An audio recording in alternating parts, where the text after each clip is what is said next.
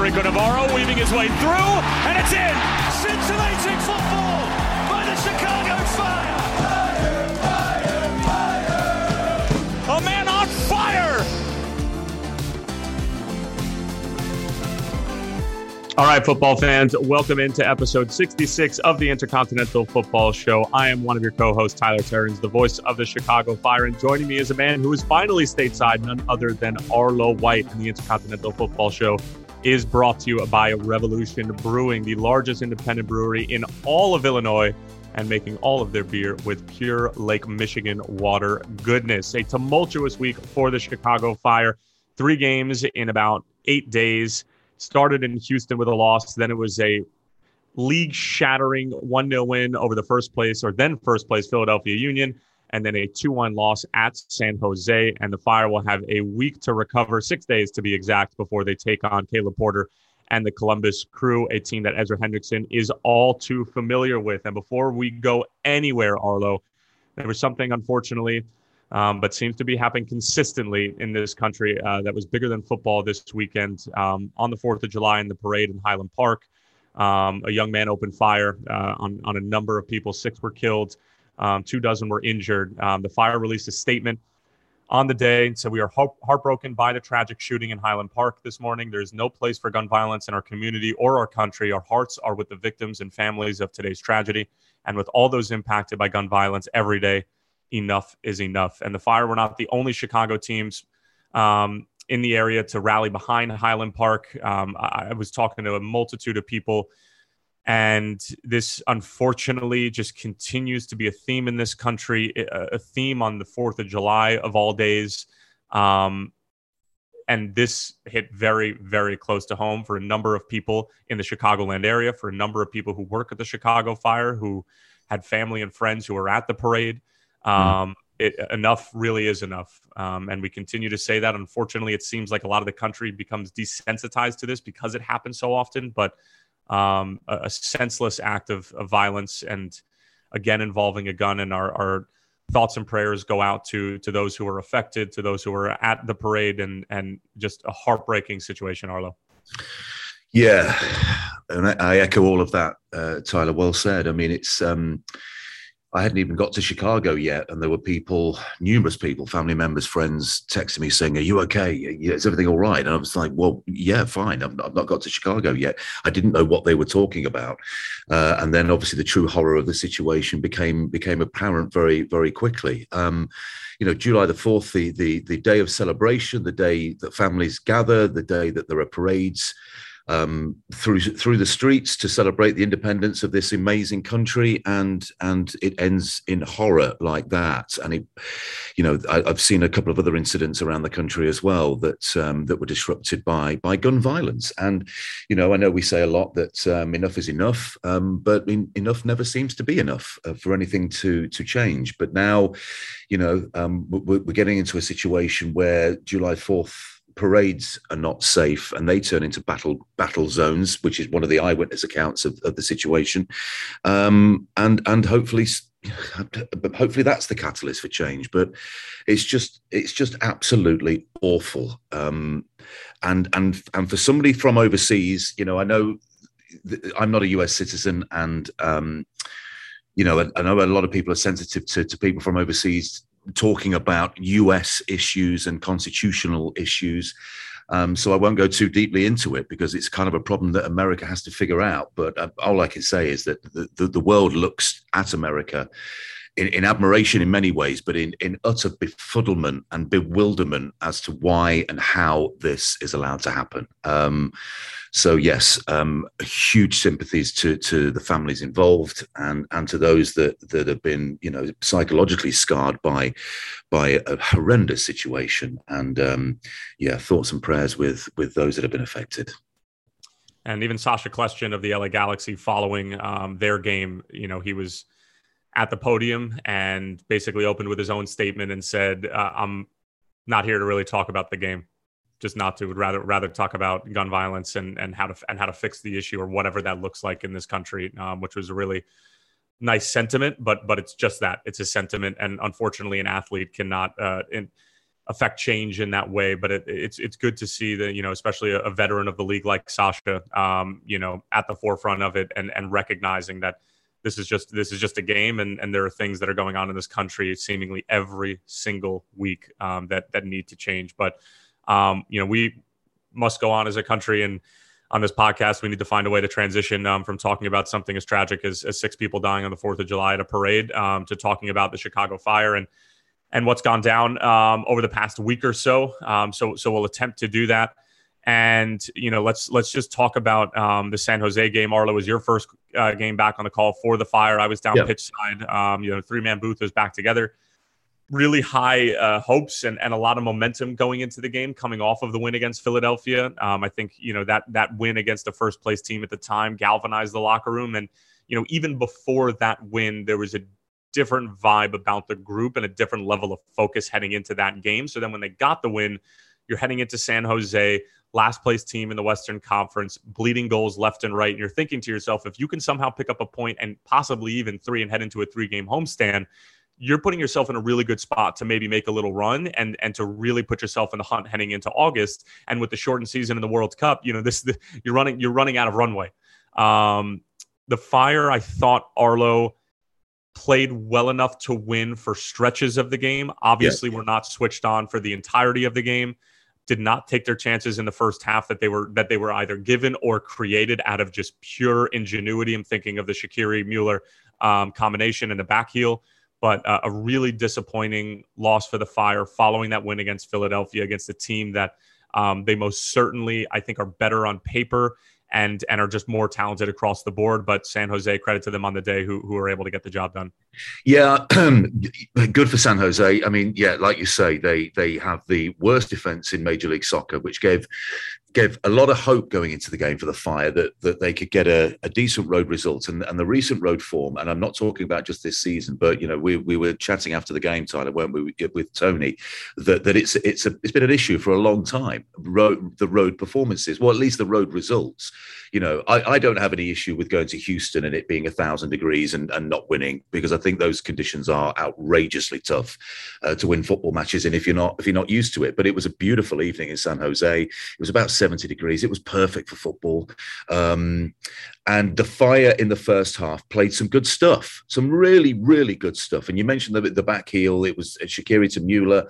They peppered Marcinkowski's goal with shots. They had one-on-ones. Federico Navarro had one. Kasper Shabilko had a decent opportunity as well. And going into half-time, I think when you spoke to Ezra on the broadcast, he said, look, we've got to take our chances.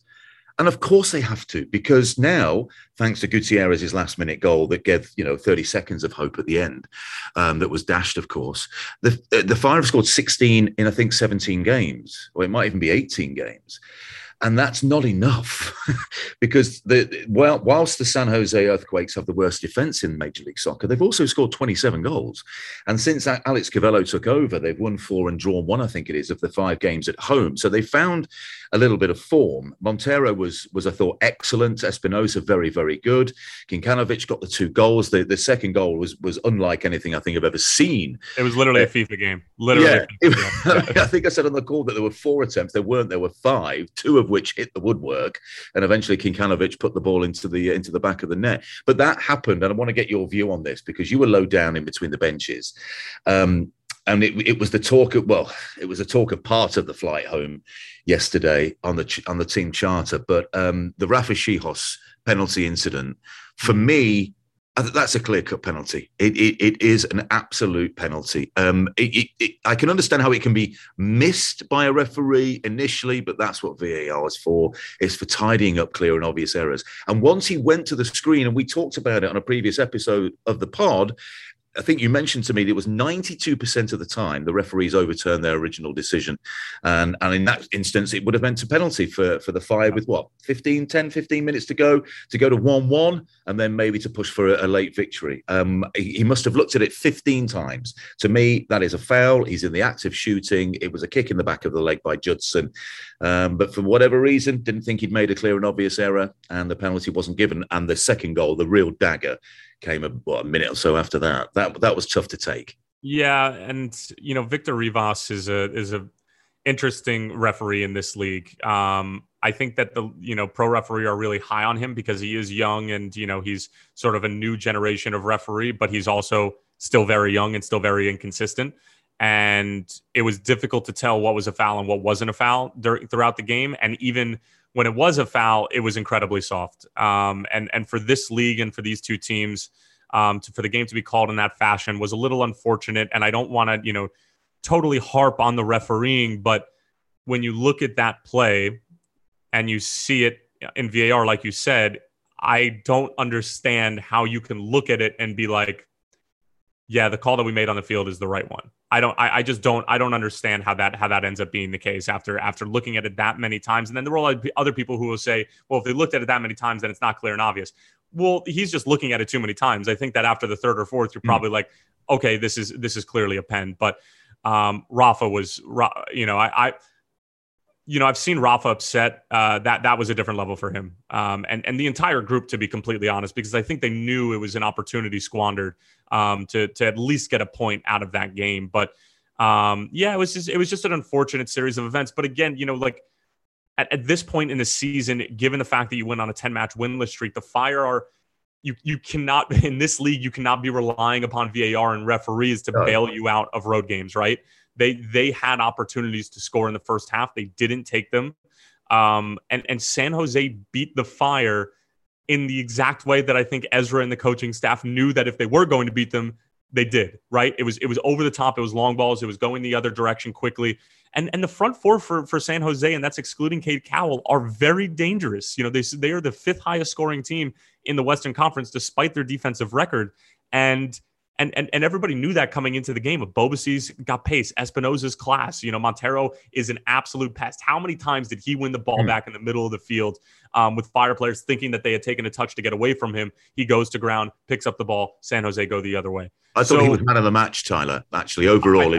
I have no argument. Yeah, if you're combining both teams, I know Kinkanovic scored a couple of goals and Espinoza was good, and our own Slanina played, excellently, made some great saves. But I thought in terms of the influence on the game in both directions, I thought Montero was absolutely terrific. And he has this sort of Fede Navarro-like ability to win the ball back. But where he does it is high up the field, and then he has the ability to bring others into play and to create chances in the final third after he's won the ball. So I mean, they are two talents that are highly sought after in any form of football, and in Major League Soccer, a player like that, what a great signing for the San Jose Earthquakes, and a big loss for the Philadelphia Union. They don't appear to be feeling it very much, but he just gives them that spark in the final third, whether he's in possession or not. And he was one of the major differences between the teams in terms of the result in the end. And let's focus on some of the positives. There are some, because Brian Gutierrez gets his first Major League Soccer goal, and John Duran and him immediately come on and immediately make an impact. And Duran picks up the ball, shows great strength, takes 2 or 3 dribbles, picks his head up, sees Gutierrez making a run, threads a perfect ball. Gutierrez takes a pretty good first touch, able to finish, goes through the legs of Marcinkowski. And we were waiting for that Gutierrez moment. And you said it, when he came on, is this perhaps that big Gutierrez moment that we've been waiting for? And while the result is going to overshadow a big individual moment for Gutierrez, hopefully that is the moment where the floodgates are going to open for the young man from Burbank, where he is going to be able to come on and now know that he has goals in him, because he's been coming on and making an impact since 2020. But like Arlo, it's a matter of seeing the ball find the back of the net so that you can have confirmation that you can do it again. So I think that Duran and Gutierrez were great. Gaga continues to impress and it's been going on since the DC game. He didn't have to make a tremendous amount of saves or really any world-class saves against DC. But then it was a few amazing saves against Houston, despite a 2-0 loss. And then he was out of this world against Philadelphia, and another great performance against San Jose. So after a rough patch for Gaga, all we wanted to see was him bounce back, and he's seemingly doing that. Without a doubt. I mean, yes, there were doubts, weren't there, after a couple of slightly sketchy performances. Away at the New York Red Bulls was a big example of that. But, he's back to his commanding best. What you're going to get with Gaga is a confident young man, regardless of what the situation is. He has that short memory that you need to have, I think, particularly in the position of goalkeeper, because you can't let mistakes linger. You can't dwell on them because, another shot's going to be coming your way any second. And the way that he has psychologically recovered from a couple of iffy games, I think has been very, very impressive. He dominated his penalty area. He was great under the high ball. He knew when to catch, when to punch. It's great, as you know, standing next to Tony and listening to his critique of goalkeepers, because who knows more than Tony Meola, for goodness sake, Hall of Famer, of course. And it was a very, very good performance. A lot of the work that he had to do was, of course, because the Fire were chasing the game, and because they didn't put the chances away in the first half, they had to chase the game, particularly then at 2-0. So that opened them up a little bit. But when you're looking at good performances, Slonina leads the way again. Duran, I thought, was excellent, and I think one of the big talking points going into Columbus at the weekend, and Ezra knows this, it's what does he do up top? Because Casper, I feel so bad for him at the moment, because goal scorers, when they go through runs like this and they're not scoring goals, and I think he's got 1 in 11 or maybe even 1 in 12 now after the San Jose game, it's hard. You can tell he's a player who isn't blessed with the most amount of confidence at the moment. His hold-up play can be pretty good, and it was excellent against Philadelphia. And he had really good moments against San Jose as well. When they're using it with the wall pass, you give it into him, he holds it up, defender at his back, and he can release it either way and give the ball back to you. A couple of really good moments. In front of goal, it's not quite happening for him at the moment. He needs one, as Tony said on the call, to go in off his ear. I said off his backside. It doesn't matter which part of his anatomy a goal goes in off. It just needs to go into the back of the net, and maybe he'll get on a run. If Ezra does want to switch things up, maybe take him out of the front line for a game or two, I don't know, but maybe John Duran provides a different threat, combines well with Gutierrez. I expect Gutierrez to start against Columbus. Jairo Torres came off the bench. That was really promising. It was late on, didn't really get involved too much in the game, but we know what he is capable of. So in terms of, forward-thinking players, Gutierrez, excellent. Torres coming back. Mueller wasn't necessarily his day, but you can see what he's massively capable of. And it looks like Shaqiri's injury isn't maybe as bad as first feared, and he should be good to go. So, at home again, Saturday night against Columbus, regroup, 2 wins in a row at home, 2 clean sheets in a row at home. Let's hope, as Ezra says, let's turn Soldier Field into a fortress, and then eventually try and sort this road form out, because it doesn't get any easier on the road for the Fire going through July and into August. But, frustratingly, there were patches of 20 minutes where you think, wow, it's clicking. Going forward, excellent. Holding on to the ball, build-up play, slick football, creating chances. But unfortunately, it's putting that together for 90 minutes rather than spells of 20. Yeah, and they're really going to have to button everything up heading into this 3-game homestand, because, like we talked about with Tony, I think he was looking for something around 9 points for these next 4 games. That was including the San Jose game. I think everybody can do the math wherever you're listening right now. You're looking at 3 wins against Columbus, Toronto, and Seattle if you are going to pull off those 9 points. Now, these Toronto and Columbus games are bigger than the Seattle one, just for the fact that it's in the Eastern Conference, and those are 2 teams that you are in fact chasing. So that game is going to be at Soldier Field. That is going to be a 7:00 Central Time kickoff. Columbus have not lost in their last 5. They're coming off of a 0-0 draw against the Philadelphia Union. Before that, it was a 2-1 win at Toronto, a 0-0 draw at Real Salt Lake, which is a fantastic result at altitude and against the Real Salt Lake team that's been playing incredibly well. And that's also a 1-1 draw before that against Charlotte. So this is a group that's been tough to beat as of late, and I think Caleb Porter is starting to get them to click a little bit. Obviously, bringing over Hernandez from Watford is a huge get for them. And this is going to be an emotional game for Ezra. Caleb Porter is somebody who Ezra learned under, and obviously knows the ins and outs of that and of that organization, probably knows where the bodies are hidden and the whole thing. So this will be a very, very interesting fixture at Soldier Field. And dare I say, at this point in the season with the team that you're chasing, a must win. And I hate to bring that up on a game that's being played on July 9th, but we are getting dangerously close to that. Especially given the fact that all these games are at home. And if you can turn Soldier Field into a fortress, much like Charlotte have turned Bank of America into a fortress, yeah, you can be hovering around the playoff line if you're unbeatable and winning games left and right at home. But the problem for the Fire is that they dropped a lot of points at home earlier in the season. So if they want to do that, they can, and I think that they're capable of it. But this is all going to start against Caleb Porter's group, and they're going to need a huge result. And not that this is even in question, but they're going to need Soldier Field to be rocking and feel that energy that they felt on Wednesday night against Philadelphia. Oh, without a shadow of a doubt. And I watched the broadcast of the Philadelphia game, and the atmosphere was incredible. And the players feed off that. So, guys, I know it's frustrating, but let's get down to the lakefront on Saturday night. It's a winnable game. It's a big game. It's the start of the second half of the season. There's fireworks afterwards as well, if you want to stick around. Hopefully there's fireworks during the 90 minutes and we managed to get 3 points. But I chatted briefly to Ezra because obviously I know him from my Seattle days. And you mentioned that he learned under Caleb Porter. You know, initially, I guess that education began under Ziggy Schmidt at the likes of LA Galaxy, and then obviously getting things moving in Seattle. And I remember my first season, and we talked about this briefly, at halfway in 2010, which was the Sounders' second season, they were out of it. I mean, I think they like the Fire, had won like 4 games, something like that. It was a real struggle in the first half of the season. And then the second half, they had a lot of home games because they've got a similar dynamic in Seattle with the Seahawks being sharing Lumen Field as well. So there were a lot of sort of home games in this July-August period. And they went on a tear. Freddie Montero just couldn't stop scoring. Still can't, and it's about 12 years later, and he's still there at the Seattle Sounders banging in goals.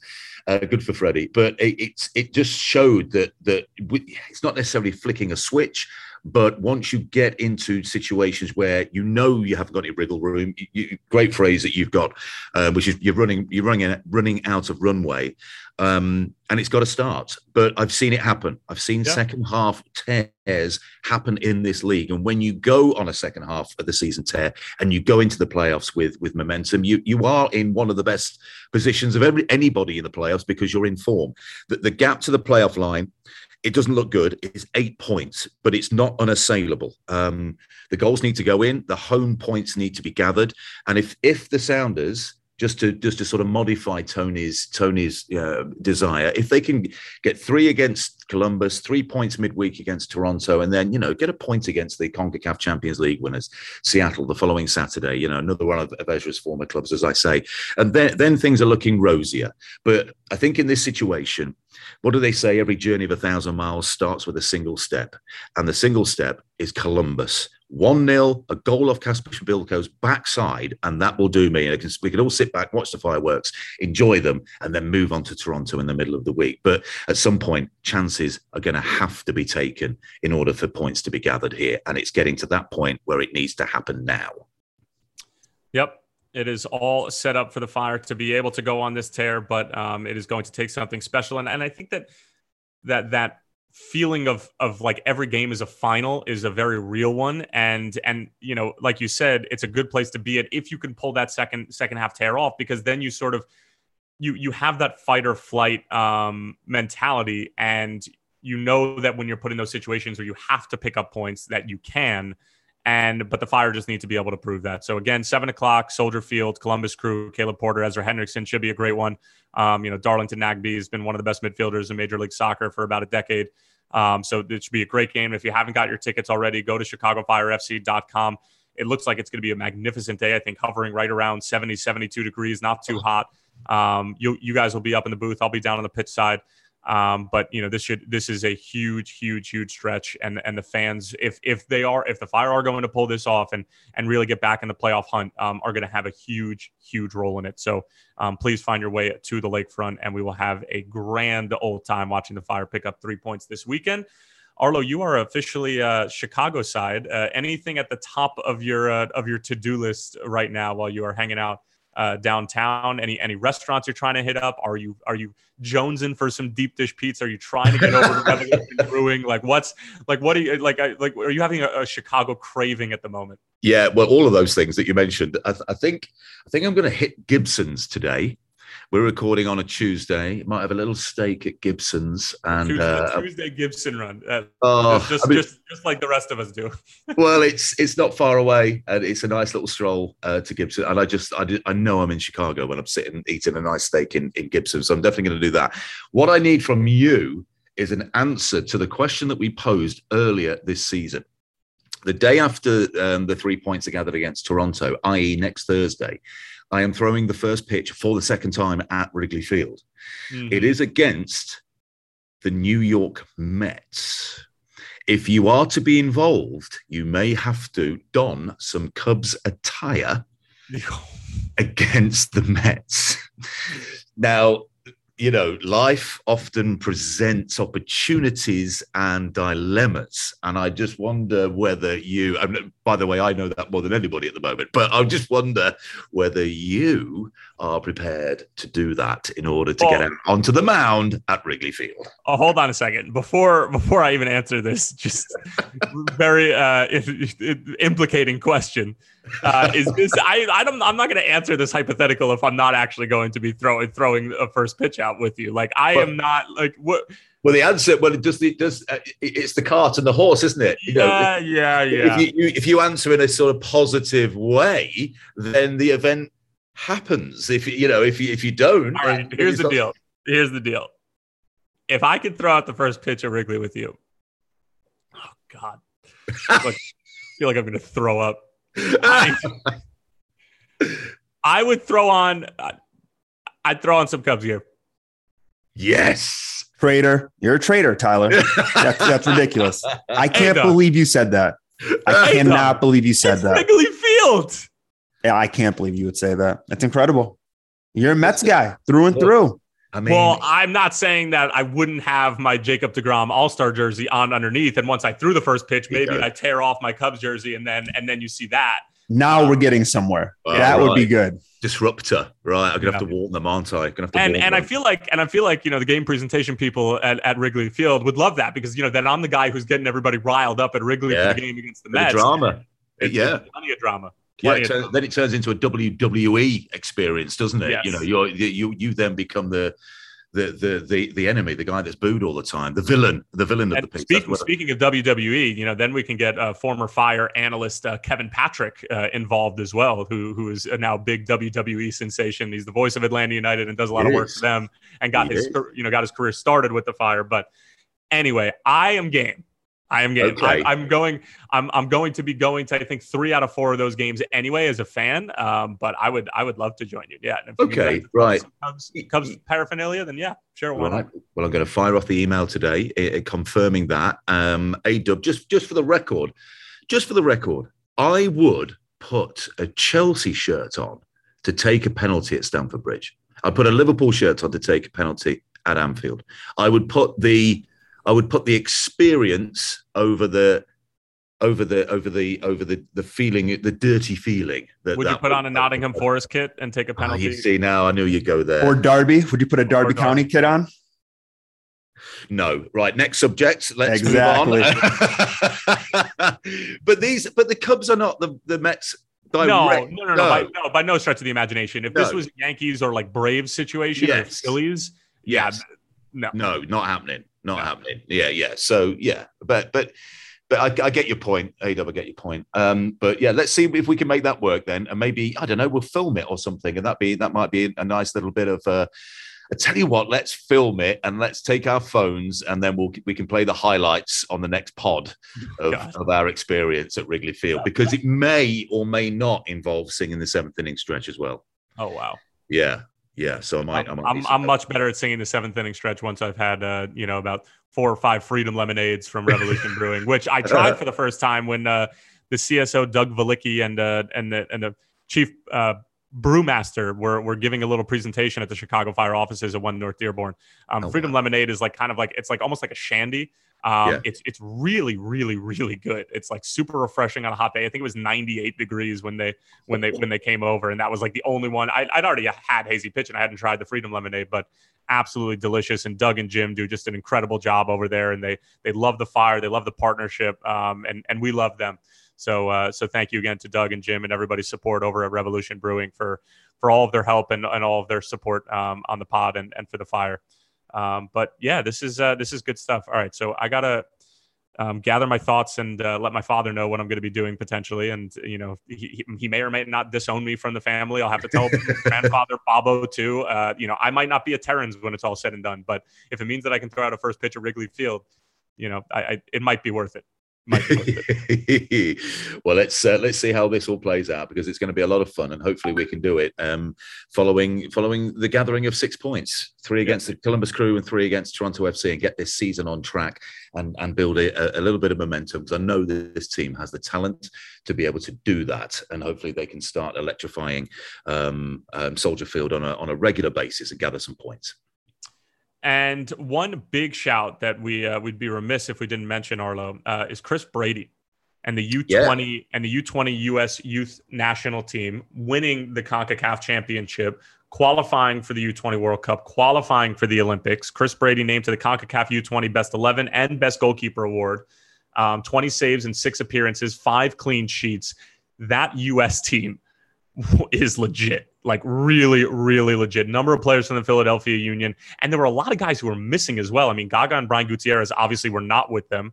And there were, Kevin Paredes was another one who was eligible and didn't play with them. But this team was absolutely phenomenal. They ended up beating Dominican Republic in the final. And Dominican Republic are going to the Olympics for soccer, which is not something you hear every day. But a phenomenal performance from the United States, obviously having missed out on the Olympics for the past few cycles. And, congratulations to them and congratulations to Chris. And, the talk and the transfer rumors about Gaga with Madrid and Chelsea and all that is amazing. And he obviously has been at the forefront of all of this. But what a lot of Fire fans may not know is that Chris Brady might be the second best young goalkeeper in the country behind Gaga, and both of them are in the Fire organization. And Chris is starting to get the due that he's deserved. Absolutely. And, having worked for NBC for 3 Olympic Games, I didn't see the US men's team at those games. They didn't qualify for London. They didn't qualify for Rio. They didn't qualify for Tokyo. It was all about the women's team at those competitions. So to see them back at the Olympics is absolutely fantastic. And did they play Honduras along the way in one of those games? They did. They played Honduras in the semifinal, similar to what the U23s did last summer. To get into the Olympics. So it was sort of the same sort of format and same team that they ended up playing, and they ended up beating Honduras. So I spoke to Tony Meola about it before the game in San Jose, and he said that was the best performance he'd seen by a US men's national team at any level. And I thought, wow. I mean, that's including the seniors as well. He said it was complete. He said it should have been, was it 3-0? Should have been 5 or 6 against a tough team. As complete a performance as he'd ever seen by a men's national team. So that bodes very, very well for the future, and not just the Olympic Games, for the men's national team as a whole. So congratulations to that group and to Chris. Travel back safe, and that's exciting to see both teams competing at the level of the Olympic Games. Very exciting for the future. Chris Brady goes the entire knockout round without conceding a goal. And with that, we will conclude this episode. And a quick reminder again to head over to Chicago Fire FC's website if you want to vote for any of your Chicago Fire members to be a part of the MLS All-Star Game, which is taking place on Wednesday, August 10th. But this has been episode number 66 of the Intercontinental Football Show. Fire will the take only time England have won anything. 66. That's what that number means at home. 1966. What a glorious summer that was, in black and white. You want to close this out? This has been episode 66. Arlo, very fond of the number 66. And 3 years later, the Jets won their first Super Bowl in 1969, and their only one, if we're going to do that. Have an awesome week, everyone. Take care.